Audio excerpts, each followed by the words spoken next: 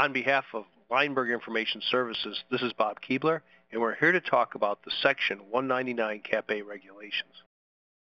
By now, many of you are aware that the Section 199 Cap A proposed reliance regulations have been issued by the U.S. Treasury. The statutory authority for the regulations is found right in Section 199 Cap A in a number of different places. In the statute itself, they talk about general regulations to carry out the purposes of 199A, acquisitions, dispositions in short years, guaranteed payments, the allocation of wages and property, restricting the allocation of items and wages and reporting requirements, the application to tiered entities, preventing the manipulation of depreciable assets, and using transactions between related parties, and determining the UBIA of qualified property acquired in like-kind exchanges or involuntary conversions. There are a number of operational rules in the first part of the regulations. Included in these operational rules are a number of new terms which we'll all have to become familiar with.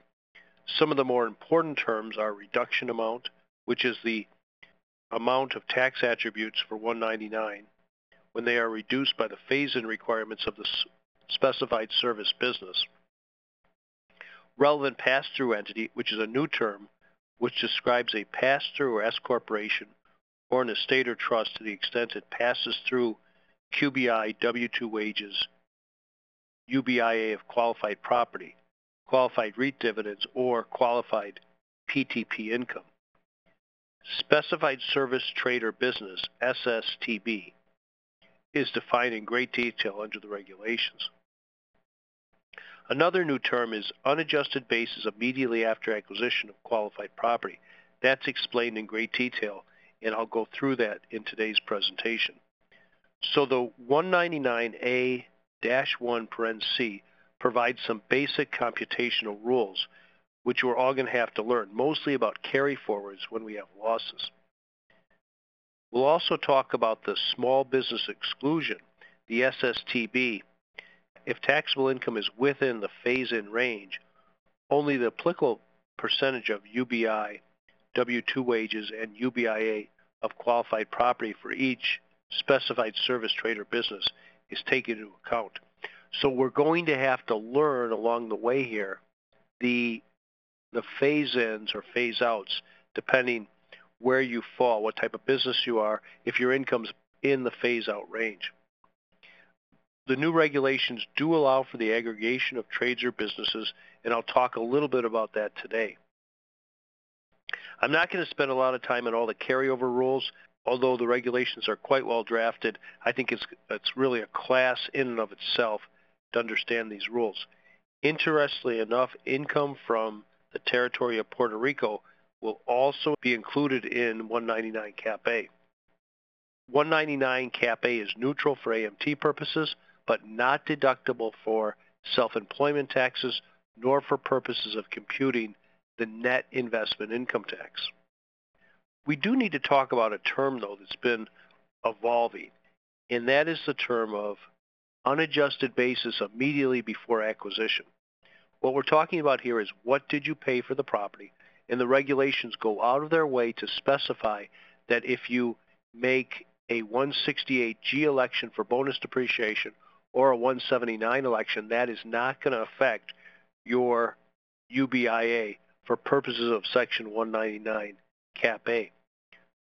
Furthermore, and much to my surprise, the regulations do specify that if you make a 754 election, that you do not get additional basis out of that for purposes of 199 Cap A.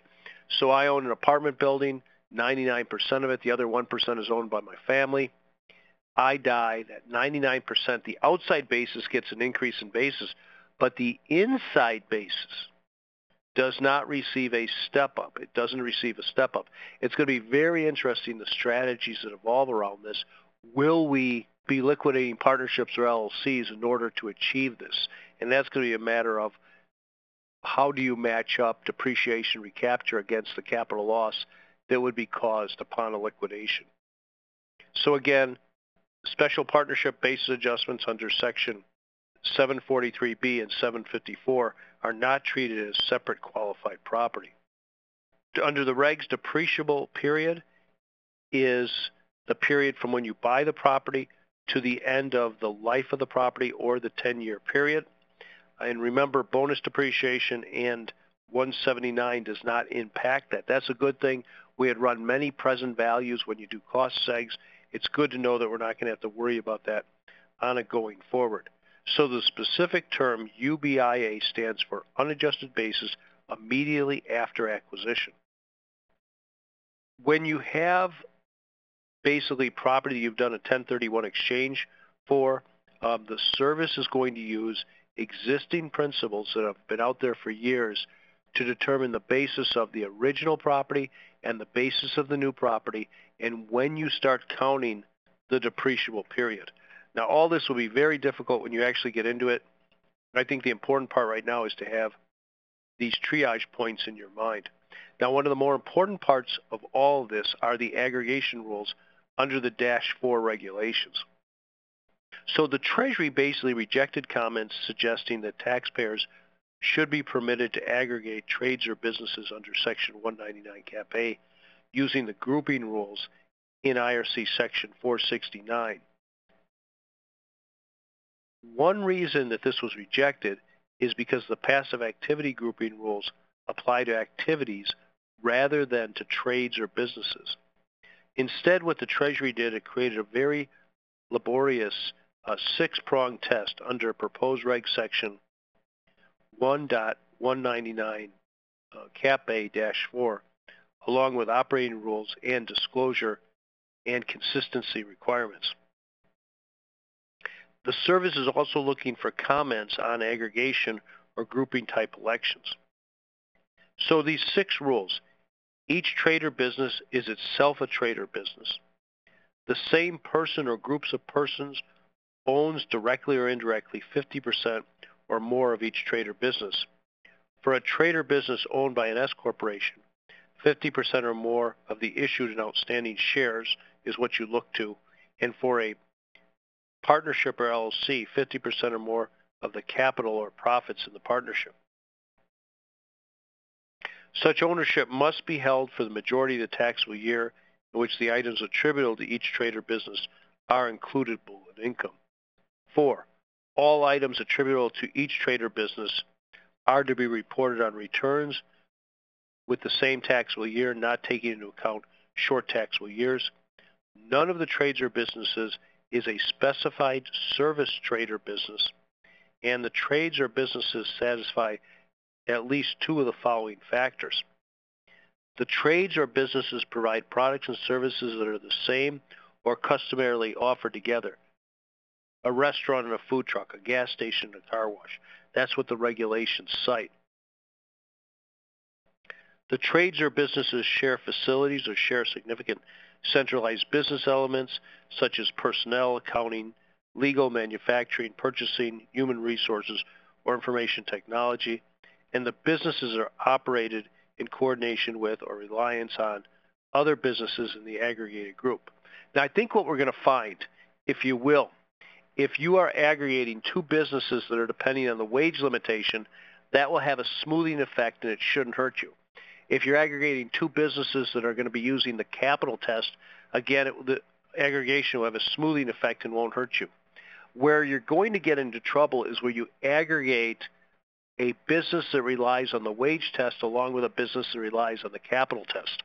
So you might be better not to aggregate those.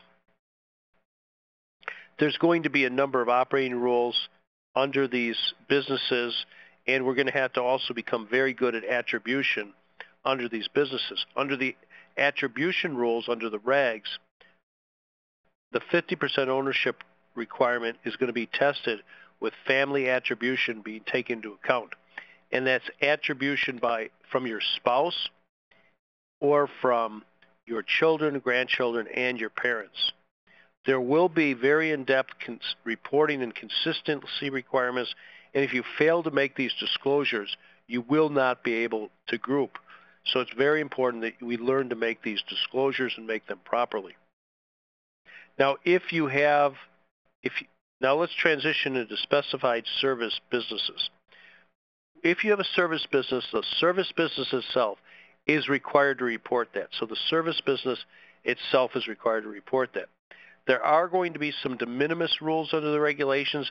If your sales are under $25 million, gross receipts is actually the term, and basically you have less than 10% of your receipts from a specified service, trade, or business, then you're not going to have to treat the entire business as a specified service, trade, or business.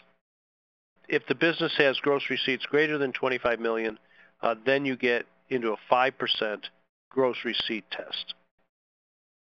Now, a specified service business is defined within the statute and by past interpretations of similar language in the code and legislative intent.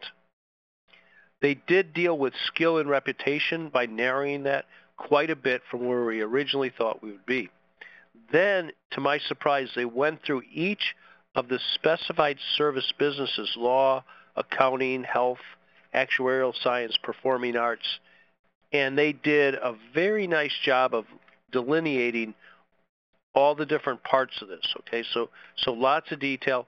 Interesting, financial planners are in a specified service, trade, or business. Insurance salespeople are not. Again, reputation and skill was narrowed. It's mostly people like your sports celebrities is what it seems to be, getting endorsement money now, receiving income for endorsing products or services, licensing and receiving income for the use of the individual's image, likeness, name, signature, voice, trademark, receiving appearance fees or income. And finally, reputation and skill has been narrowed quite a bit.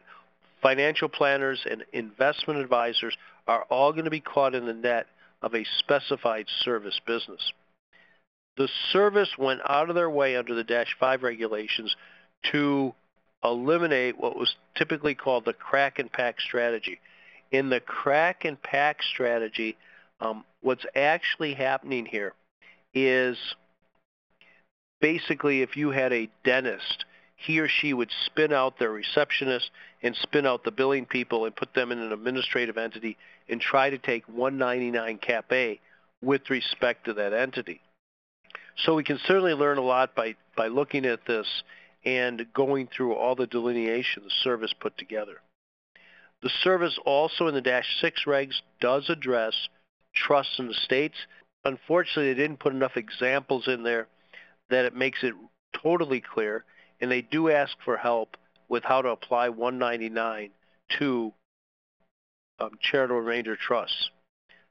They did, however, provide us with more detail under 1-643 parens F-1, a set of proposed regulations for anti-avoidance rules for multiple trusts. They did not give enough examples.